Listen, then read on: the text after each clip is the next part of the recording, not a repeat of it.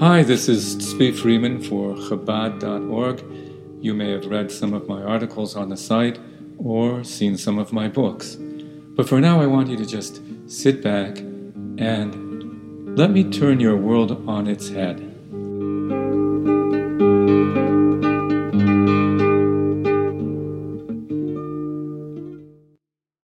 Why do we give Abraham the credit for passing the test of the binding of Isaac?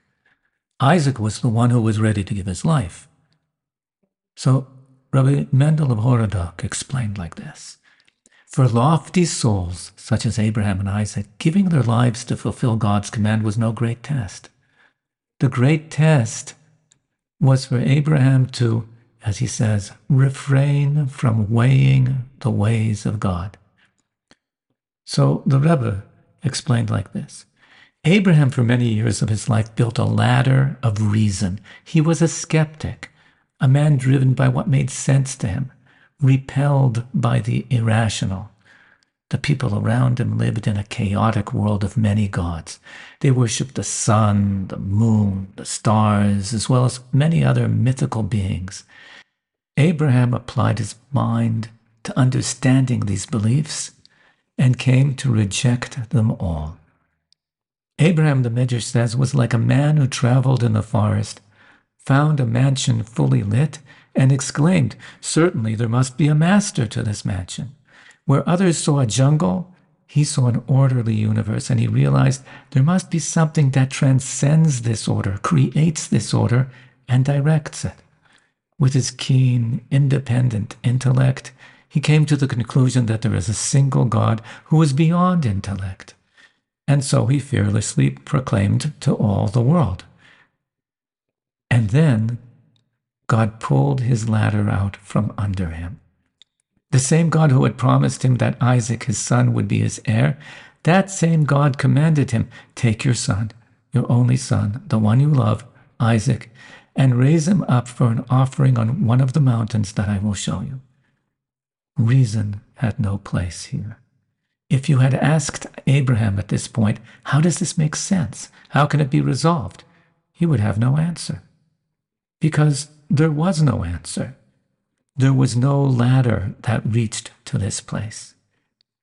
And yet, Abraham, the skeptic, the independent thinker, the man of reason who had rebelled against an entire civilization because they made no sense to him, kept walking to that place that flew in the face of all logic and reason, because it wasn't about reason.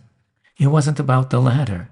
It was about remaining bonded to the one who created all reason, for whom nothing has to be and anything could be. And so in that place, there are no contradictions. In that place, all is one. That's why when Abraham finally arrived at the vortex of his ultimate challenge, as he thrust out his hand to grasp the cold metal of the slaughtering knife, at that point all this challenge vanished into thin air.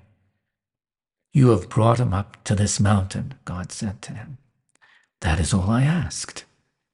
Now take him down." Suddenly, there had never been a challenge. Suddenly, the ladder had never fallen, because in that place there are no challenges.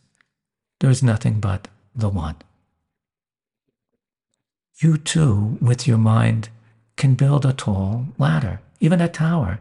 If you're smart enough, you can build your tower so tall you can see from up there things that can never be understood, such as the one who made the mind.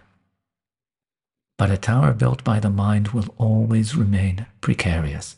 All it takes is one mind cleverer than your own to pull out a beam from here, a girder from there, and soon you're crashing downward, doubting there is anything beyond, doubting that anything you believed was true. So your tower needs a foundation made by the same one who gave you your mind. Excavate deep inside yourself. Uncover your true identity, that place where you unite in an inseparable bond with the one who made you. Then the supports of your tower will be strong. If someone will question them, you'll say, "So another thing I don't understand." There are many. and you'll stay connected above.